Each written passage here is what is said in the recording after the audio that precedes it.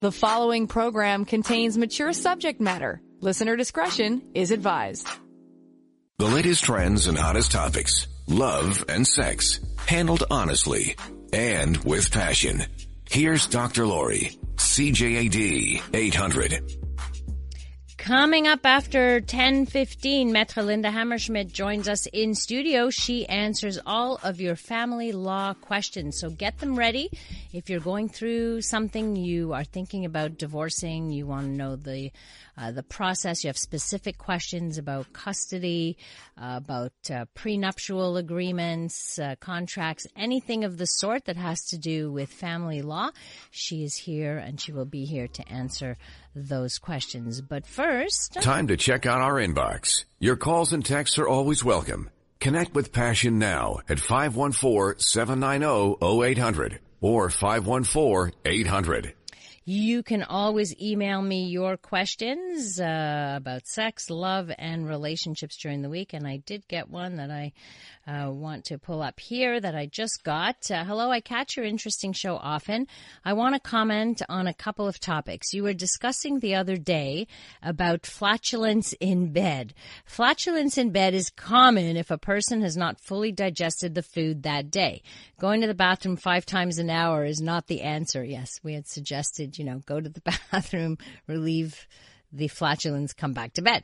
Whenever possible, one must clear one's bowels regularly. That would be good if you'd have a good digestive system, I suppose. A great way also of reducing flatulence, this emailer writes, is by eating yogurt. When I eat a fair amount of plain yogurt, the flatulence decreases and the gas that still comes out becomes almost odorless. Yogurt helps neutralize many smell-causing bacteria in the intestine. So what happens if you are vegan? You're not eating that yogurt. He goes on to say, or she goes on to say, ironically, I also noticed that having full bowels, he gives me spontaneous erections. I asked a male friend about it, and he said when a man has full bowels, it can put more pressure on the prostate and hence increase a man's sexual excitement. However, each man is different, and many other men may not get erections easily on full bowels. Actually, that's a question I got a little while back, and it did have to do with that. Somebody said exactly that he would get aroused, or his erections were easier when his bowels were full. So you make a point there. Someone else on flatulence. On the topic of flatulence the other night, I believe when we are attracted to someone, some say in love, we tend to overlook other things. But when we start complaining, that says something is wrong. Sure, accepting certain things. Sometimes the couples get very comfortable and they're not bothered by certain things. But if they are bothered by it, then we need to come to some compromise or negotiation, because what you don't want to do is completely turn off your partner either, right? I think we are all in agreement with that. I was dating this girl that I really liked for a couple of months, and we talked about it and finally decided to have sex. It was my first time, but she had more experience. I had to sneak out and go to her place. I was really excited, nervous, and didn't know what to do. It was really awkward, and to be honest, I didn't even come. I felt really bad, and she blamed herself, and we got into some fights and eventually broke up. I would really appreciate if you had any advice at all. Thank you. Well, this sounds familiar. Did I read this already? And this is by email. Well, I'll repeat it anyhow, because oftentimes I get very, very similar questions anyhow.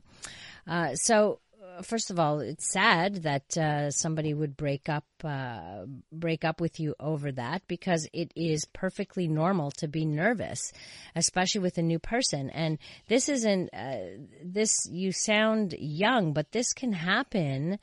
This can happen to people at any age. I was talking to a much older gentleman the other day and was getting into a brand new relationship, and the nervousness caused the erectile dysfunction, but that nervousness was perfectly normal. But oftentimes men panic when that happens, and they feel that they're going to be judged, or they're worried about how their partner will react. But nervousness can result in either coming too fast or losing an erection or just having difficulty even having that orgasm. So usually, though, partners are pretty understanding and won't take it personally. I think in your case, maybe she did take it personally. I don't know.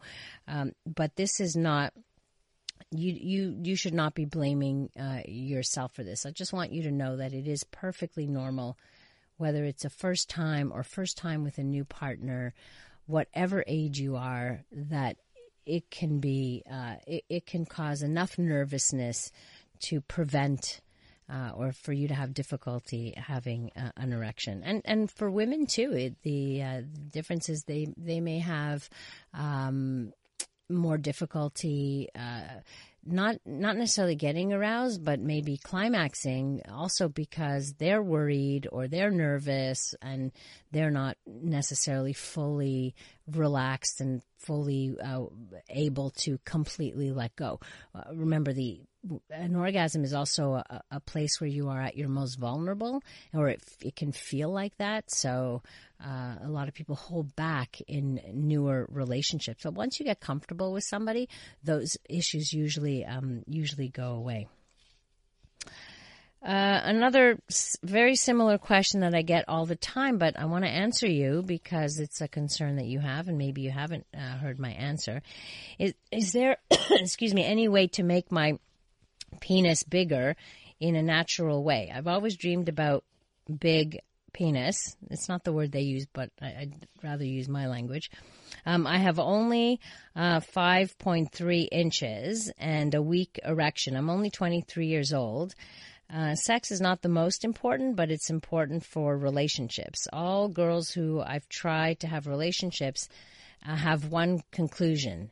They would never guess that a boy like me would have a weak, small penis. That ruined my self-esteem, and it gets harder every time. So this is a question that really does come up often.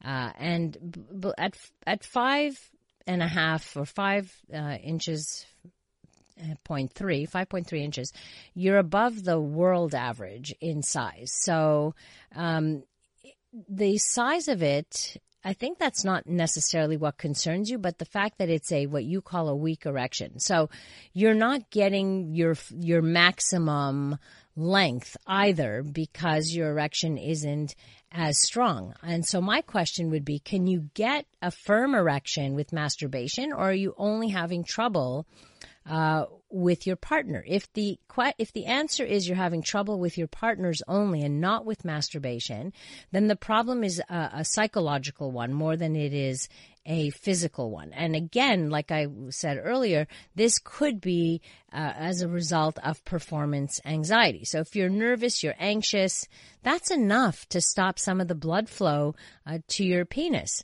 And this is the kind of thing that becomes a self-fulfilling prophecy, because now you took a hit, like your self-esteem took a hit. Next time you get involved with somebody, you start worrying about it. Oh my goodness, am I going to be able to have an erection? Is it going to be hard enough? What is she going to say? Am I going to perform well enough?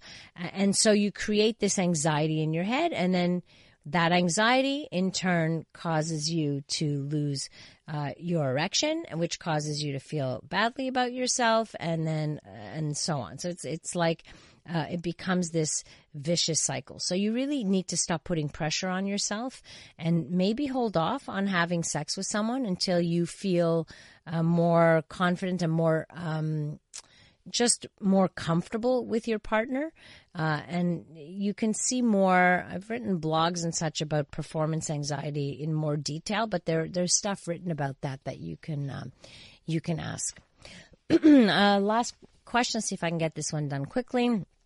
I had phimosis and used a Beta-Derm cream to stretch the foreskin, and it worked. However, had the negative side effect of lengthening the foreskin even more. To see that I'm serious, if you Googled images and type phimosis Beta-Derm in the search, my picture will be the first to appear, and my foreskin is now a turn-off to my wife. Is there anything other than circumcision that could shorten my foreskin? Listen, I'm not a medical doctor. I'm not a urologist. This is where urology might come in. But I don't think there's anything to be done except something done surgically as far as I know. So I wish I had a better answer for you, but I think a doctor or a urologist or a specialist in that would be able to lead you in the right direction. Coming up, Maître Linda Hammerschmidt joins us, and she will answer your legal questions tonight. It's a real treat to have her on here to get free legal advice, especially if you're going through a divorce or a separation. So make sure to text in your questions at 514-800. Your relationship's on the line. Connect with Dr. Lori now. 514-790-0800. Passion. News Talk Radio. CJAD 800. Passion and the Law. Once a month, the last Thursday of every month, Maître Linda Hammerschmidt joins us to give us free legal advice, to give you free legal advice. So if you have any questions related to common law or non-common law, contracts, marriage contracts, divorce, custody, all those questions she can answer, and she's good at it. We've already have a question for you. You ready? Or do you have something for us? Well, I have a couple of things for you, but I'm if you want me to answer, I'm going to have a series of questions to ask our listeners. Okay. And see if they can tune in and get to us with what they think is the right answer. Oh, is there a prize? Yes, talking to us. Oh, okay. Or as John Paul would say, a big bag of nothing.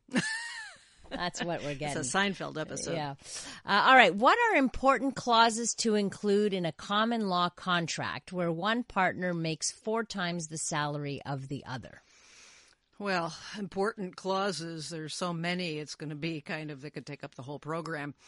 You have to do a lot of thought, and you should get some advice about this because you have to consider many, many scenarios that could occur in anybody's life, be you not married or married for that matter. Such as what happens if somebody gets fired during, this 4 times the salary right now, but what happens if she gets canned? What's going to happen? Obviously, there is a legal obligation already in the code, for people, let's say if they have children together, that they have to contribute to, the expenses of the family, based on the pro rata income. But that doesn't mean that they're entitled to support because they're not married. So if you want that kind of protection, you need to write it into your cohabitation contract. The support part. Yeah. Mm-hmm. Or you can also do a staggered, almost like a bonus payments, where if you're together for 1 to 5 years, at the end of the 5 years, that person will pay X amount of dollars, and 6 to 10, and so on and so forth. Mm-hmm. So I've seen that done, and certainly people also who are fairly well off, that's a good incentive. One, for the person who has the ton of money, to make sure that at the end, should something happen, that person can say, well, my spouse, my partner, already is well provided for because I gave $1 million here and $1 million there or whatever. Mm-hmm. But for us regular folk, nonetheless, you can specify things like if you get a house together and if one person puts in more money than the other, but somehow people forget when they get to the notary and they just sign we're undivided co-owners. And if you don't specify particularly, then it's assumed that you're 50-50. Right. And if you put in more money, but you're signing a document that says you're co-owners or equal owners in the house, then you're not going to get your extra money back. But if you put it in your contract, I paid $50,000 on the deposit for the house more than you. If we ever sell this house or if we split up, I'm going to get my $50,000 plus, whatever else is it's sold for divided in half. Right. So you have to protect yourself about that. You should put clauses in because you can't will or you can't contract who's going to have parental custody of children, but you can put in articles in the contract that say that you're predisposed, for example, to have joint custody down the road should something happen. That doesn't mean that a court is bound by that, because only the court has last jurisdiction on who will be and not be a custodial parent to children. But at least at that point in time, it shows that there was a thought process that went on, and that was their intention then. Of course, obviously, 10 years goes by and you find out the person you married is an abuser or hits the children, and it can be the mother just like it could be the father. And so that predisposition to joint custody may take a U-turn and say, no, I did that when I thought this person was, okay in the head. And they would have a case, right? If they Absolutely. Before a judge, right? Yeah. Okay. There's so many different clauses, what's going to happen, and the other thing, and actually, I don't want to say what it is right now because it's one of the questions I'm going to ask the owners, the listeners. Anything that you can think of. You can also say, for example, that in the contract that if you have children and you are in favor of, because you always, when you're dealing with the children, it has to be you're in favor of, or you understand that this is a possibility, because you can't say it, write it in stone. Of the children attending private schools. Now, obviously, if you split and somebody doesn't have the financial capacity to make a contribution to that, you're not necessarily going to be forced to pay for private schooling. But at the beginning, at least, their mindset is open, and you should have the discussion. For example, any clause that gets put in is because one had hopefully a discussion about it before. Right. And even you can have discussions about kids, even though you don't have kids. Absolutely, and you should, because you should determine, what's going to happen with how much frequency the in-laws on both sides will have. What's going to happen if you are traveling? Let's say you married somebody from, I'll say, Asia. It's in the news so much nowadays. And so will that person be able to travel alone with the child to see their relatives, and so on and so forth? Doesn't mean, when you're talking about children, however, that it's ever it's not set in stone. Exactly. Okay. And you can also draft these contracts after, down the road, but obviously it's better to do it before, because it's much easier when you're getting together to do it before. And one should explain it, because people say, well, I don't want to talk about it. It's not very romantic. Right, exactly. It assumes we're going to get divorced. He's going to think I'm, or split up. She think I don't trust them, and so on and so forth. Right. But, you make a will. Doesn't mean that you actually have in your head that tomorrow you're going to drop dead. Right. You will die. Eventually. Yes. And so statistics being, as I always say, what they are, 50% of people will split. And sometimes it's even higher amongst people who aren't married, the demise of the relationships. And so why not do a contract and provision of that? It's almost like two companies merge. They do a contract, shareholder agreement, whatever it is. And the shareholder agreement is in the case that things go wrong down the road, not because it's bad at the onset. Right.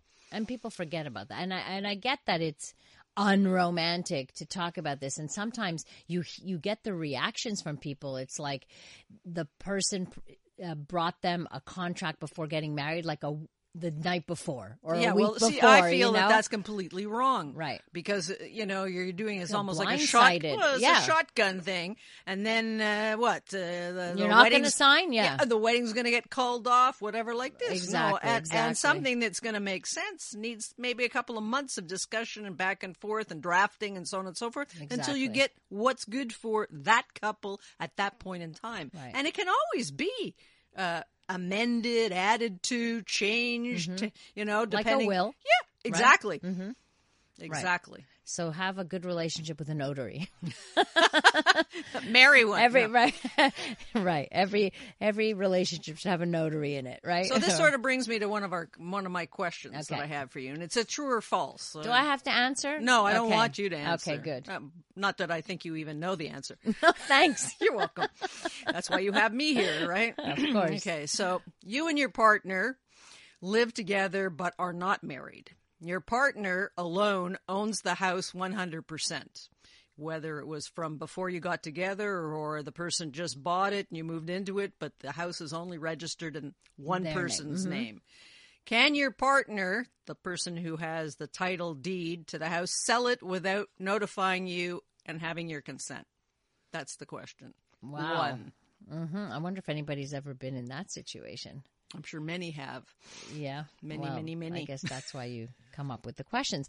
514-800. You could win a big bag of nada if you answer the question right. You but really you get free make advice. it so enticing there, Dr. Laurie. Test your legal knowledge, I guess, is what we can call this little game. Test your family law with Maître Linda Hammerschmidt, who's in studio. 514-800 to text in if you have a question. She's here to answer them, so get your questions in early enough. Don't wait to the end of the show.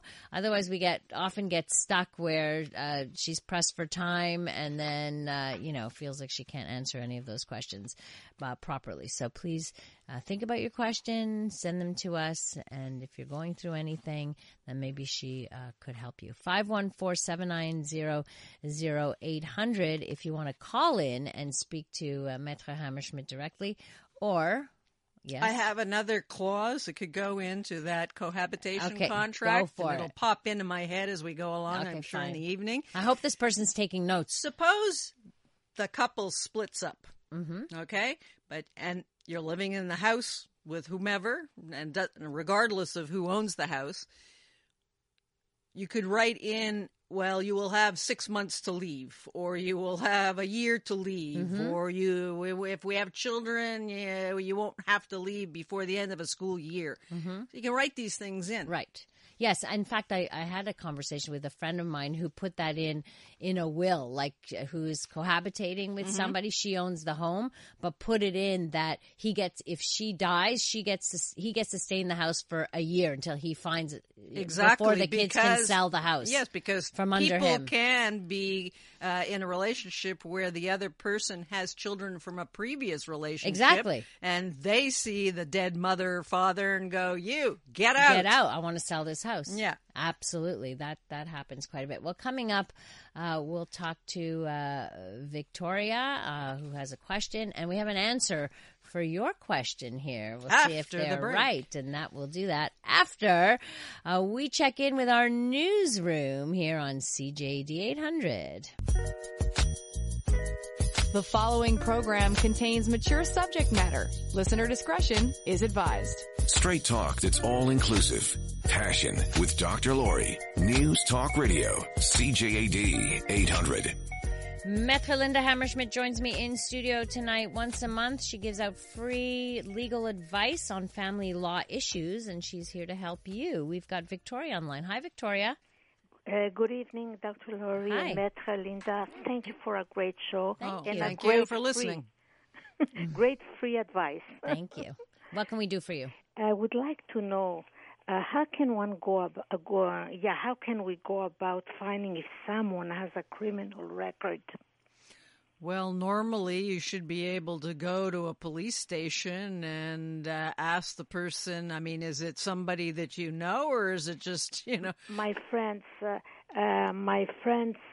daughter is thinking of marrying this gentleman. Oh, and your friend already thinks he has a criminal record. Oh, geez. The Doesn't start well. No. Well, certainly you should start at the police station or the Crown Prosecutor's office, failing which you can always hire, or your friend can always hire a private investigator to find these things out. Obviously, that'll cost money. Are those things public Well, if they've been convicted, yes. If there's been a lot of arrests but no convictions, probably not. Google works really well for that too. You Google somebody's name, sometimes their crime comes up. Oh. Yeah. So I know people who've done that and found you can find all kinds of information. So you can be your own detective in respect. Does the daughter think her fiance is a... No, the parents, Maître Linda, they're concerned. She's the only daughter, and they're concerned, Oh, well, I have a texter here who says, go to any provincial courthouse clerk. It's public info and free. Oh, provincial court? Courthouse, yeah. Oh, that's great. All right. Down at the corner of Saint Laurent and Saint Antoine and Notre Dame, big black building. Oh, I see. Maître Linda, could you give us your telephone number, please? Sure, it's 514-846-1013. 846-1013. Thank you, Victoria. Good luck. All right. Take care. Bye-bye. That's where the Crown Prosecutor's office is, too. Okay. There you go. Can you repeat your question to our listeners? Oh, the question that I asked? Yes, your trivia question. My first trivia question. You and your partner live together but are not married. The partner owns 100% of the house that you're living in. Does the partner have to tell you if he's and get your consent to sell that house? All right. Well, one texter says, of course he can sell the house by Quebec law. Is he right? Absolutely. So even though the other person's living in them, they can just sell the house and say, okay, move out. Arrivederci, Bella. Really? Yeah. Okay. Now, maybe unless they have children, in which case that's something else. But if it's just the two of them, then not. All right. So I have some questions here for you from some of our texters. 514-800 if you want to text in a question from Maître Linda Hammerschmidt about family law. I'm a police officer with 13 years seniority. If my wife and I were to divorce after 10 years of marriage, would she be entitled to 50% of my pension that I would receive after 30 years service?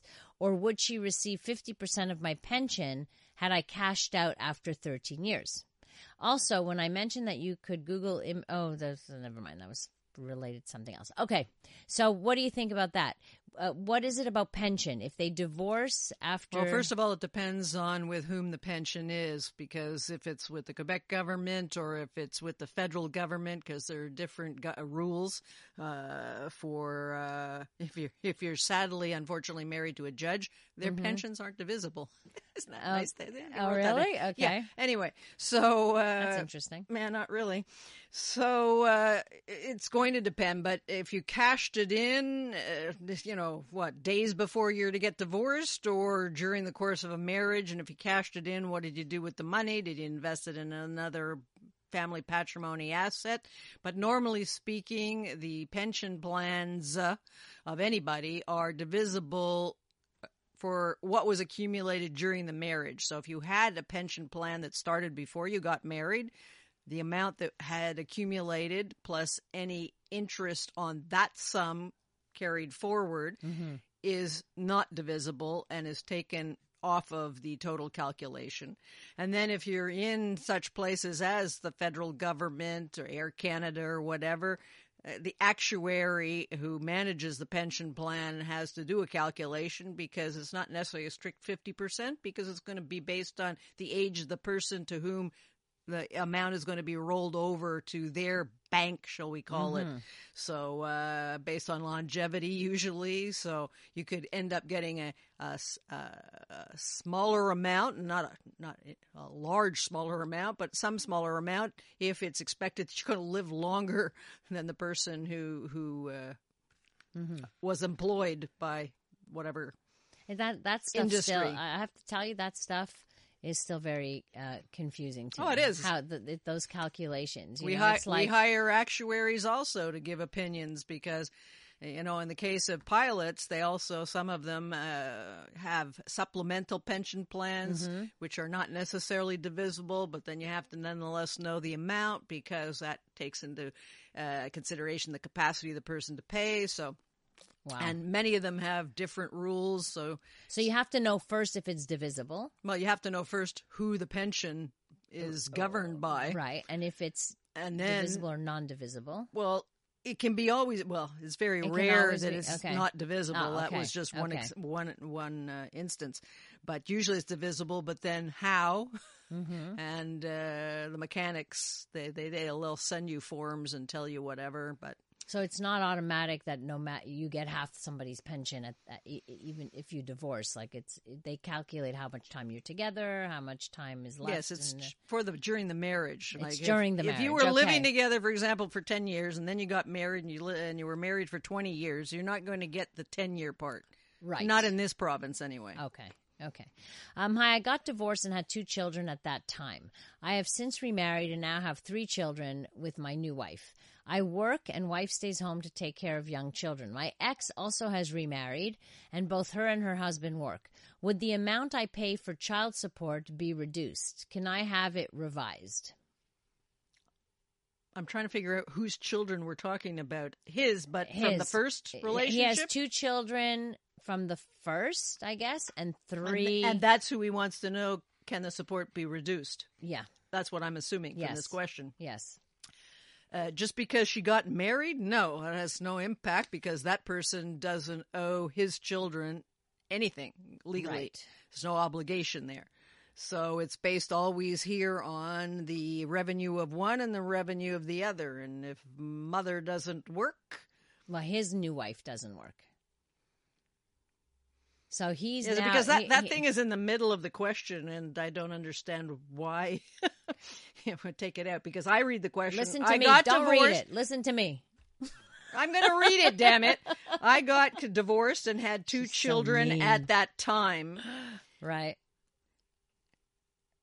My ex also remarried, and both her and her husband work. Would the amount I pay for child support be reduced? Can I have it revised? My quick answer is no, unless there's other facts that is not in that question. Right. Has nothing to do with he got remarried. He did have other children. There is some jurisprudence that will say, well, yeah, now you have other obligations. Right. Quite frankly, and men won't like me when I say this, but you knew you had prior obligations before you put your pin in the oil tank, and so too bad for you. I mean, if you have a credit card debt and you go out and get another credit card debt, you still have to pay the first credit card debt. Yeah. Okay. She's in a mood. Ryan.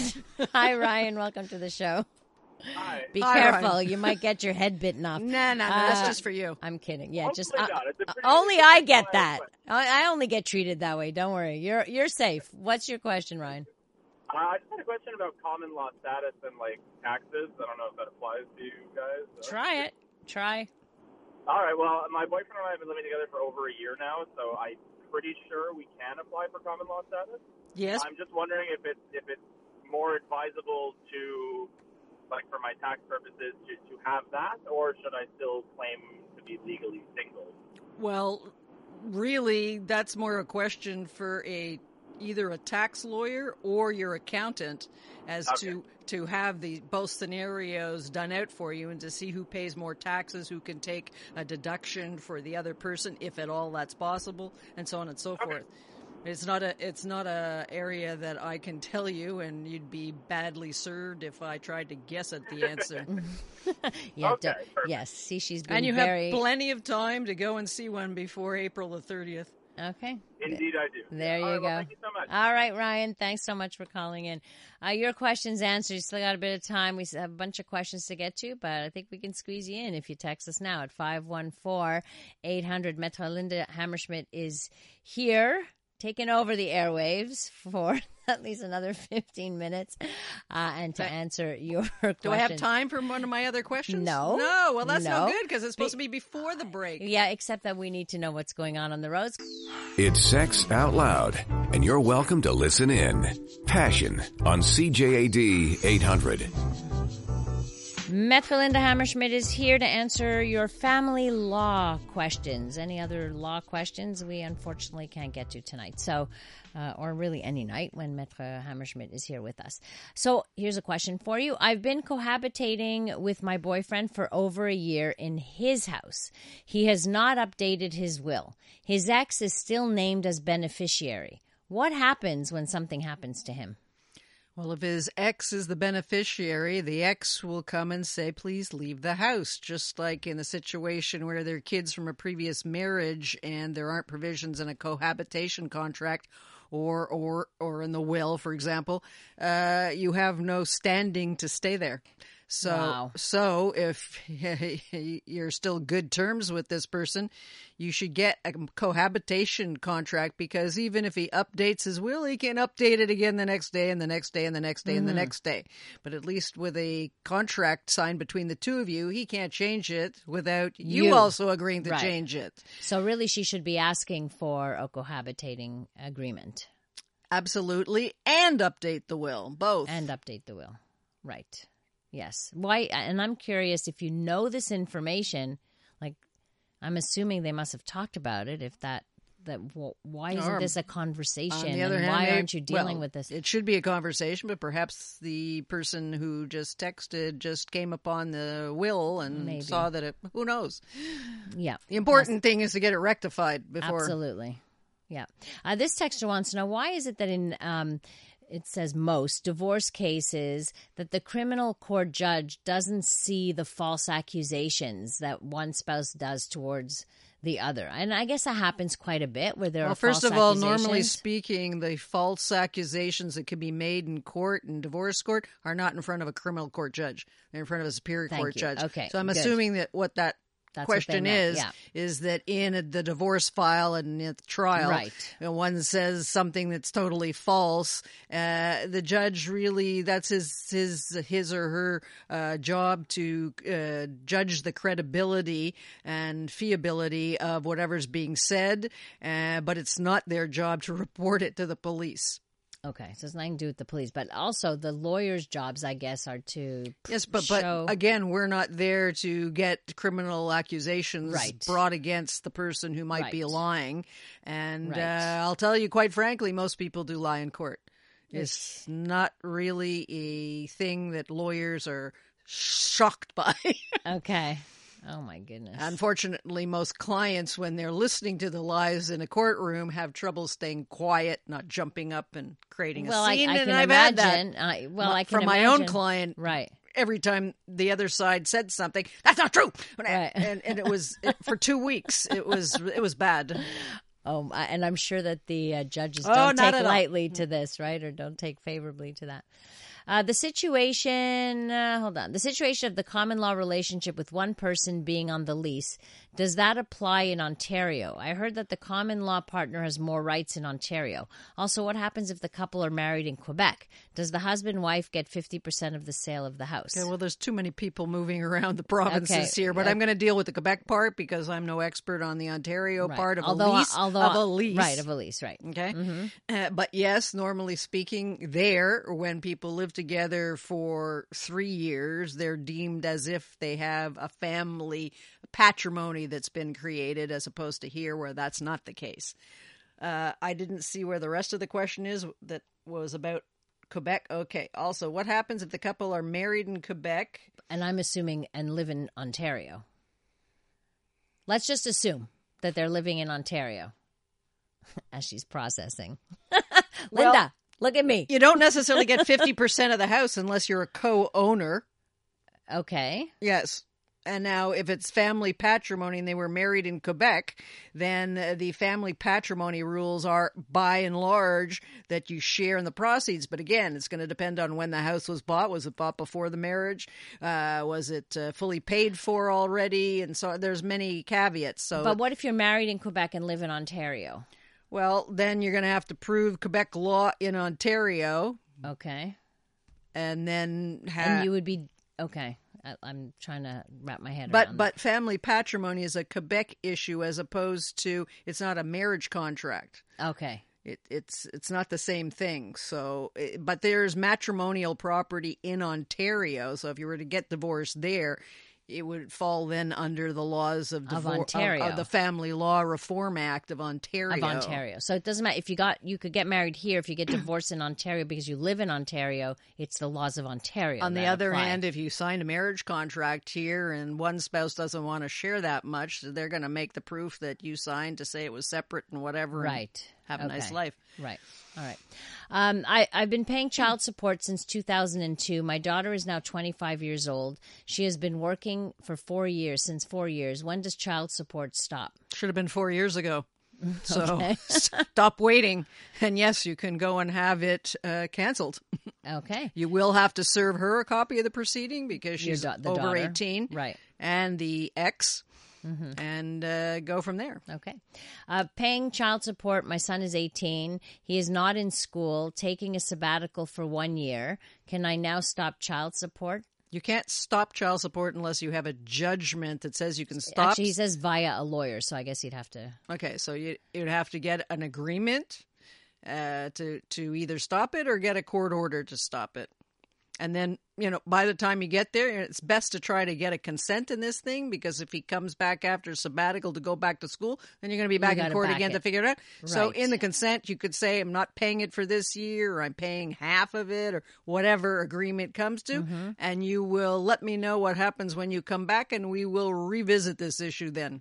Right. And then if you go back to school, it can get reinstated. Well, not necessarily at the same amount. Okay. So that gets revised. Yeah, because now this is a child who's acted as an adult, and it's not the same criteria as when you're a minor. Yeah. Okay, if you have a contract and a will, and he secretly makes a new will, does the contract override the new will?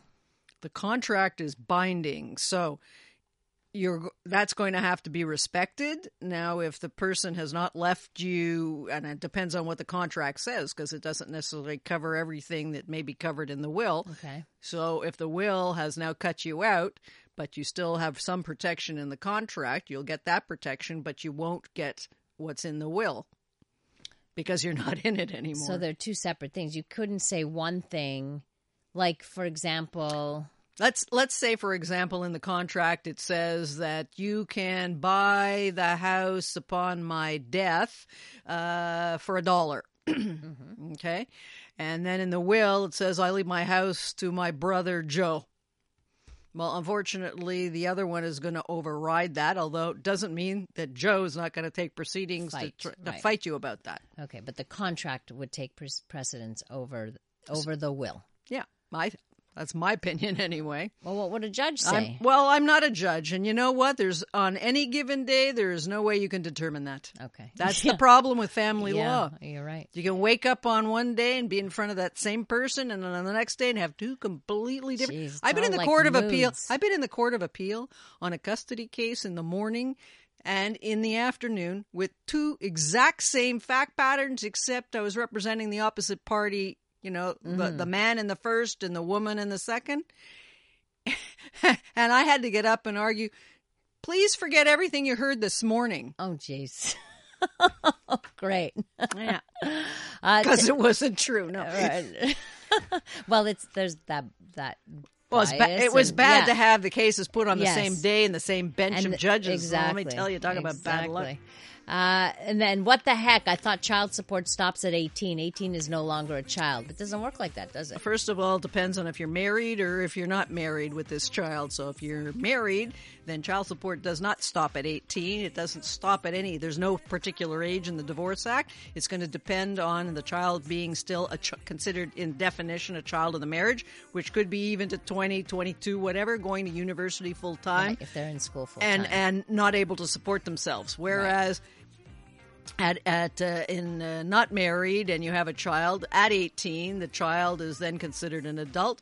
And theoretically, if there's a court order that says you have to pay, you can't just stop because unless the order also says it automatically, and it's very rare that would happen, automatically stops at age 18, then you'd have to go to court to get it annulled. Maître Linda, where can people reach you? At 514-846-1013. Now you're all riled up. Ready that's my problem. I can never go to sleep. I know.